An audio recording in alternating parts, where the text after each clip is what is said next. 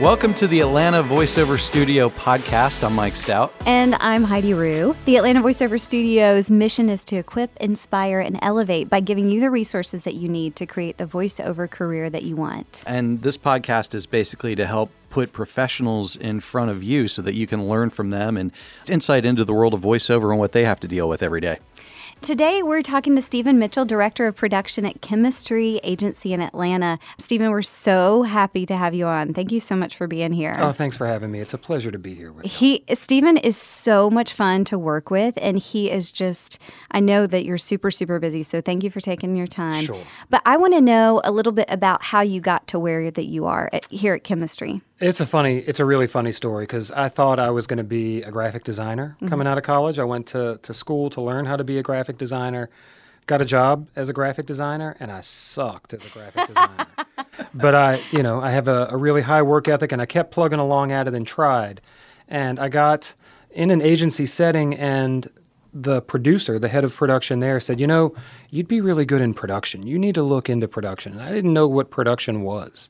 They didn't teach it in college. This was, I'm getting a little old, so this was a long time ago. Yeah. But once I started opening my eyes to seeing what production involved, it really made sense to me because I was able to go in and when I didn't have the big idea, which was most of the time, somebody else had the big idea. And I could go in and say, oh, well, if we want to do this, then we need to do this, this, this, and this.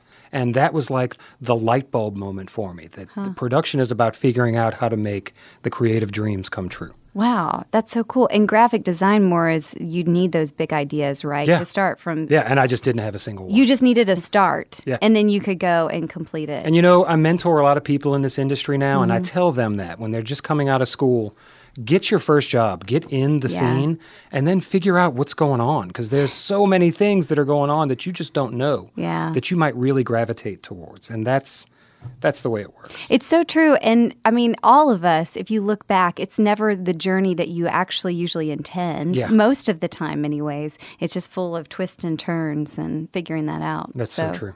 So how long have you been at Chemistry? What's today, the 9th? Yeah. 8th. February. Well, the 5th was my 1-year anniversary, so Oh my gosh. good on me. I Cool. made it the year. Yeah. I guess I'm in now. Yeah, That's for right. sure. I remember seeing that. I stalk him on Instagram. So Yeah, it was a good day. There was no cake or anything, but it felt good. Yeah, that's awesome. That's great. So, I'm sorry, I'm stepping on Mike's question. Well, she usually hosts everything because she's the podcaster. So thank you for dealing with me in here. It's normally just her. Dovetailing off what Heidi was saying, it is kind of like an unfolding of finding out things. Unless you go to school for, like a doctor or a lawyer or something, and you want to do that. And, later you might find out that you don't. But for most of us, it's been that unraveling and, oh, wow, I'm really good at this. I got into it with radio. And then if I had a half a brain cell in me, I should have switched over to voiceover right away and acting, but I did not. Took me a while, but since then it's been awesome just to unravel and then get the creative juices flowing with when you get on projects that you get to get behind. So I totally hear you with that.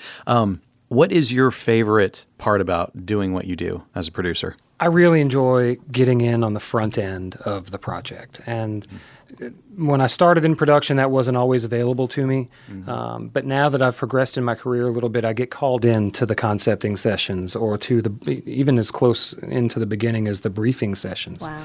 And I can hear what the creatives are thinking about. And there's things that I can bring to them that maybe they weren't considering. The idea is this, and I can say, oh, that's awesome. Have you thought of doing this? Because we can do that with this, or something that builds upon to make the idea better or smarter or cooler or more intriguing, whatever it might be. Yeah. Right. I love bringing some extra polish to what they're talking about. I'll never step on their idea system, but if I can bring something that they weren't considering to the conversation, that's gold. And how do they view you as the producer? Because if they're the client, I've always wondered this.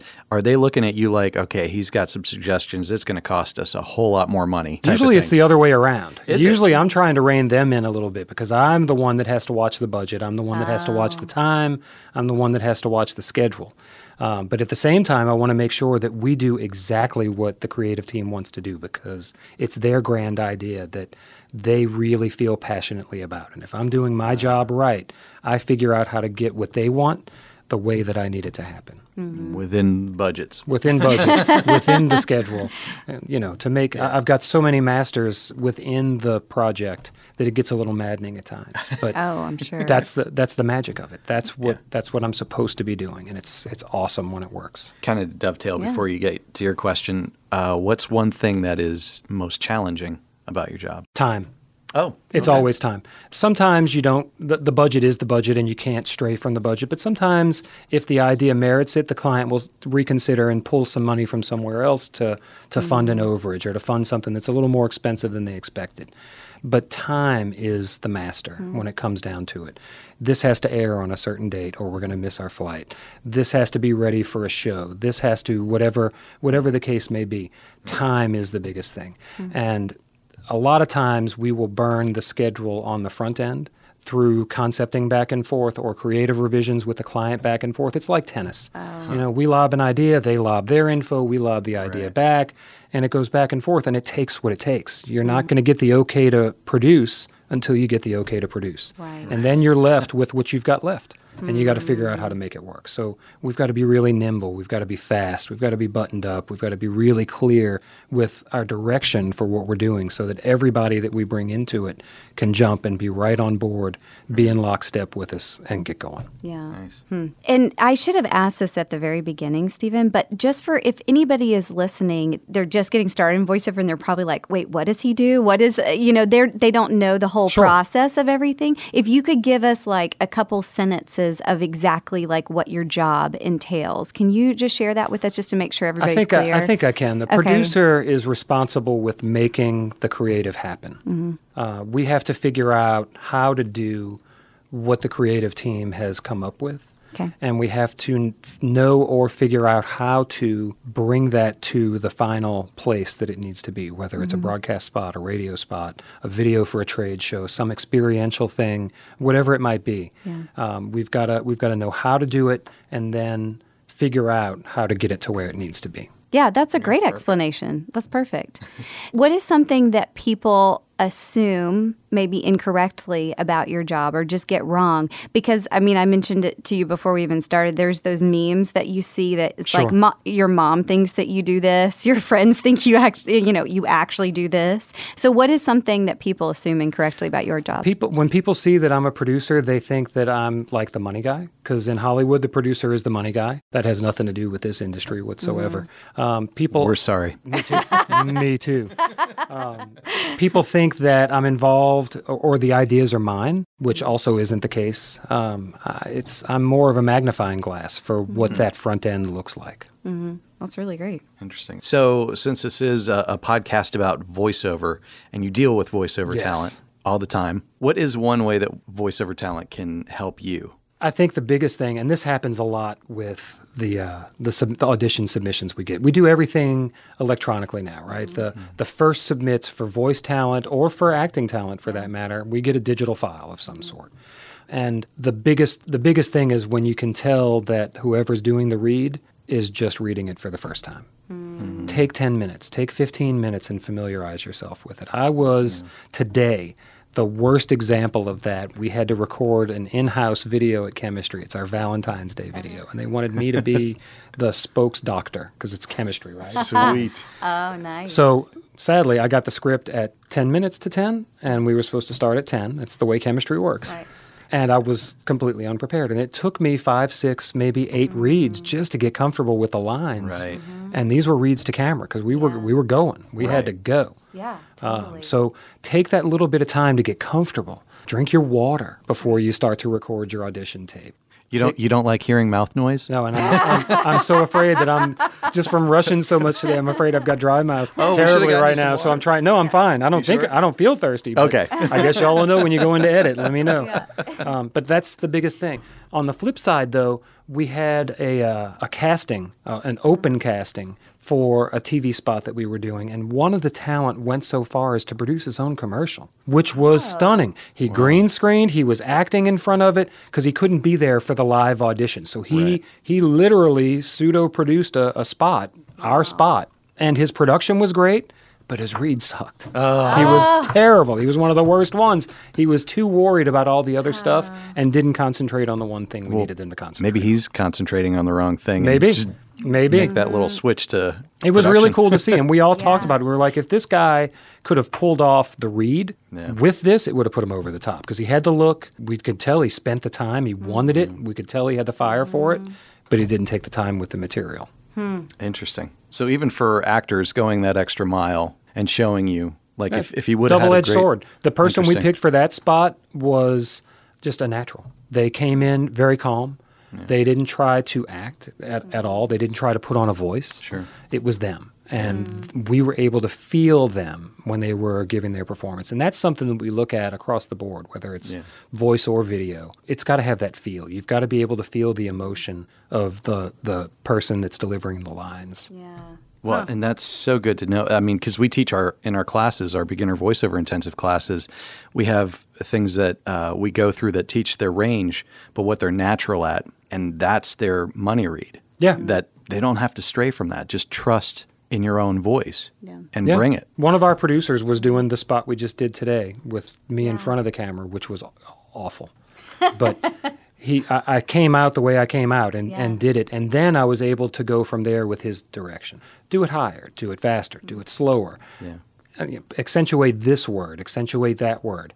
But I came in from what I thought was my level. And then we could make the tweaks to how I was doing it from there. Yeah. Sure. Yeah, that's really good. It was kind of eye-opening today. I'm never in front of the camera. I'm never on this side of the mic. Yeah. And hearing the direction back at me that we're usually giving Yeah. was a really surreal experience and made me appreciate what talent does on a daily basis. Yeah. Which is why we even wanted to do this podcast, because it helps to have people like you to get your perspective and see what your job looks like on the other side. So we kind of can understand how do we come, like, what can we bring to the table that really does help you do your job, easier, less time, right? To shorten that time frame, that really, really would help. So you kind of answered my next question, which was kind of like, what do you look for in VO talent? So I think you kind of went over that. But one of the things that I wanted to find out, is there anything that you are hearing over and over again from clients asking specifically for voice talent? Whether that's like, we only want to hear a millennial read, or,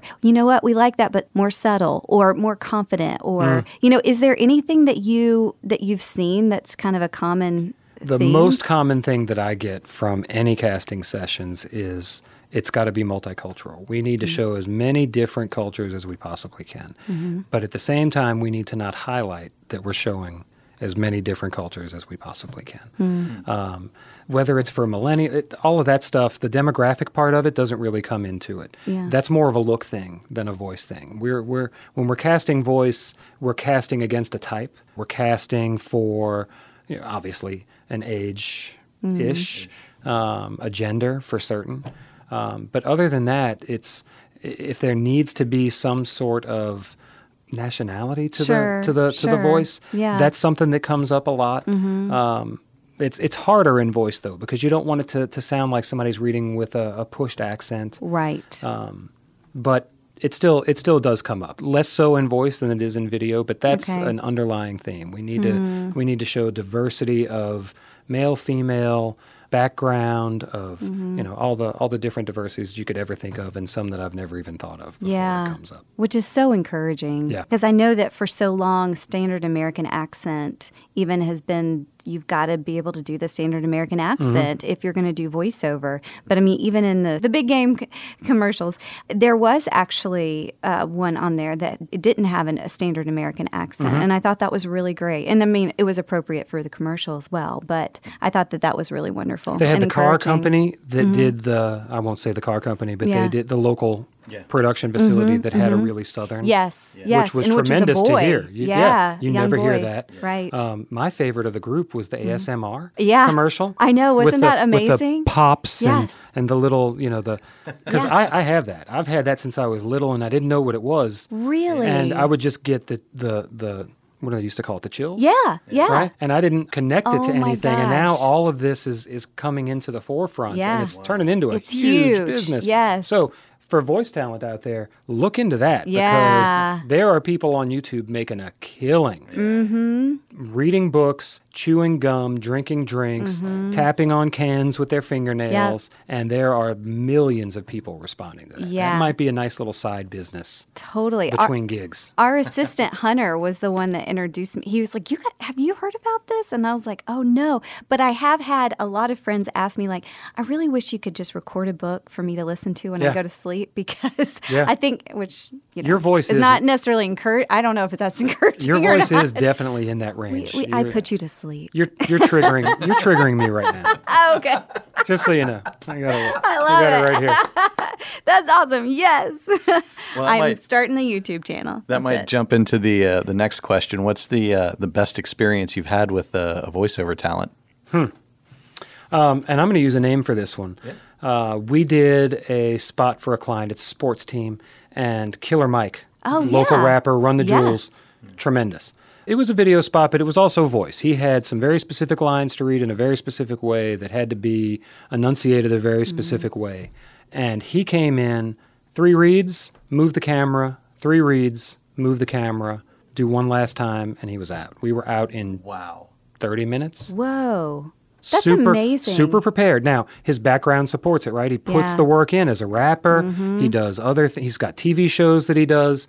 But he came in red hot and rolling. There was no prep. He didn't have to warm up. He did all of that before he came in, I guess in the car on the way over.